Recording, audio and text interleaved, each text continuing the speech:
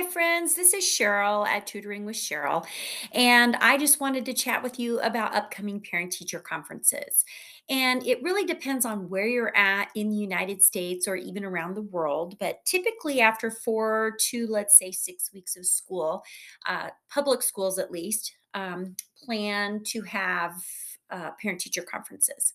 So, this is the time of the year that teachers are getting ready and parents are getting ready to sit down and have a formal conversation about how each child that the teacher is teaching is doing, and the parents need to kind of be thinking about what is their job. So this is just a quick reflection on that.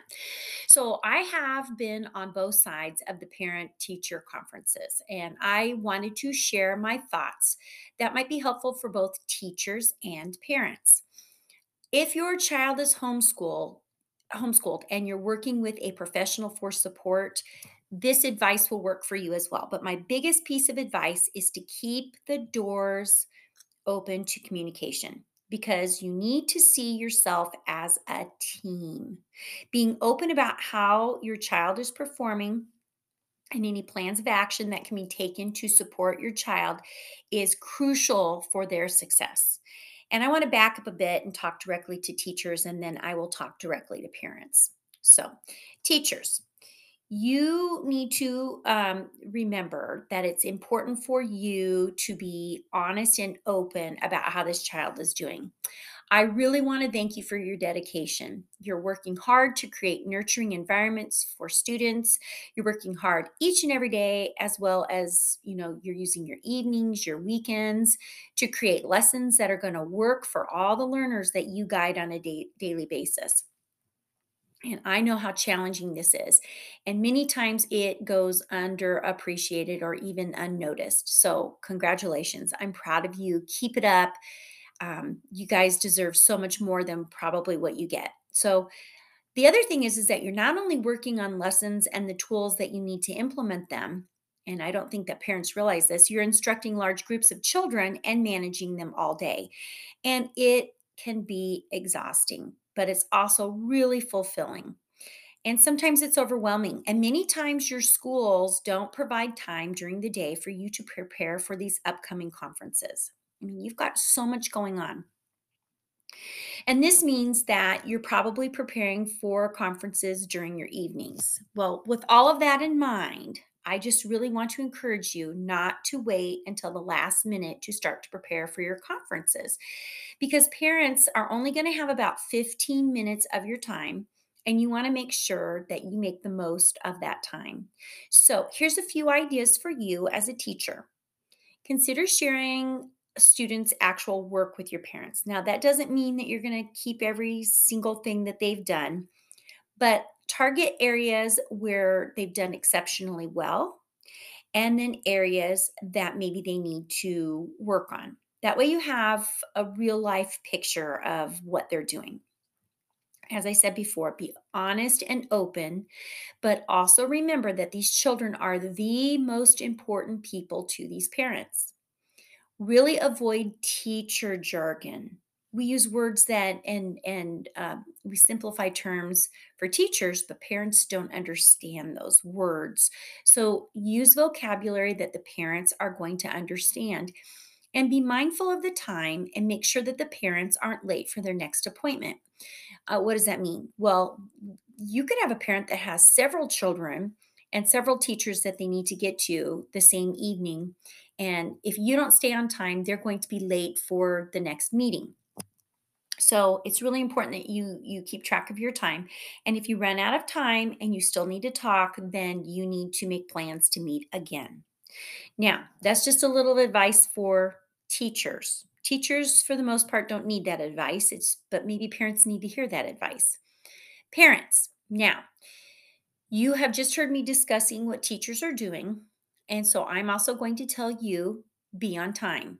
Don't bring the little ones with you. Now, that might look different for every school, but I can tell you, having been in on conferences where parents bring the babies or the toddlers, it is not a conducive environment to sitting there visiting with you about your child. If you want to bring the child that we're talking about to the conference, that's great. But bringing siblings in in my opinion, is not appropriate. First of all, it's a private conversation with the teacher. These siblings do not need to hear what's going on. They do not need to be privy to all of this information. And I'm sure I upset some parents by saying your children need to sit out here in the hallway, because I just I value the students in my classroom, and I don't want them to be embarrassed by uncomfortable conversations. Or if they're doing really well, and then the sibling isn't doing very well, it might really be self-defeating to the sibling. So please look at it through that lens. Okay, now we know that we're only going to have 10 to 15 minutes of the teacher's time. So we want to be ready to go. So we want to show up ready to listen. But do your homework before you get there. Have your questions ready to ask toward the end of the conference. Parents, it's really important to stay positive, especially if you've had year after year of negative conferences. Just go in with a positive attitude. If you have concerns, ask them openly. And if you run out of time, be sure to ask for an additional conference where you can get some of your questions answered. Now, to both the teachers and the parents, my best advice is to be respectful towards one another. I cannot tell you how many times a parent has taken their frustrations about their child's performance out on me as the teacher. And having been a fifth grade teacher, fourth grade, sixth grade, these kids have been in school for a long time, and they might be having the same problem year after year after year. And each year the parent gets more and more frustrated and they want to blame the teacher. Well, it's not just a teacher problem. It's a problem with maybe lack of communication, or maybe they just can't get to the bottom of the problem. So I'm just going to ask you, even if you're frustrated, to please be respectful, because you need to see yourself as a team, and teachers staying professional and parents staying considerate would be the best way to move forward, and teachers staying considerate. And another piece of advice is, don't wait until the conference to ask questions to the teacher, or as the teacher, don't wait until the conference to reach out to the parents, especially if there's a problem. Because waiting until the conference is waiting too long. And it's important to get the communication going sooner rather than later. And if you haven't reached out yet and you haven't had your conferences, send an email, make a phone call, send a note home, walk out to the car to meet with the parents if that's possible. And parents, if you discover that there's a need for improvement or you have questions, do yourself a favor and don't accuse, just ask for information about what needs to happen to move your child forward. Because it's really important. You need to see yourself as a member of this team, and that everybody's got the same thing in mind. How can we support this child in a positive manner? And if you find out that your child needs to practice materials, then take that seriously.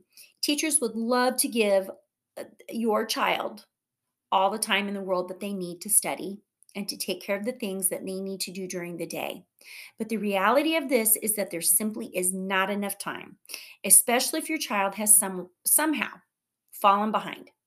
And once you know what your child needs to work on, as a parent, know that it is okay to ask the school for resources. Teachers have all kinds of resources that can support learning. However, if you ask for the resources, I really hope that you're going to use them, because teachers will go out of their way to provide you with what you need. But the expectation is that you are going to work with your child at home. So I'm going to be done with this. I hope that this idea will create a great experience for teacher conferences for both the parents and the teachers. I hope you have a wonderful parent teacher conference. And if you discover that your elementary age child is in need of a tutoring, feel free to reach out to me. I am more than happy to work with your child and your child's teacher to help move them forward in their learning. For more information about tutoring with Cheryl, you can go to https://midwesttutor.com. Or if you are on my blog post, I have a submit a form that you can click on and fill out, and I will get back to you right away. Best wishes for a great parent teacher conference, and better yet, a great year.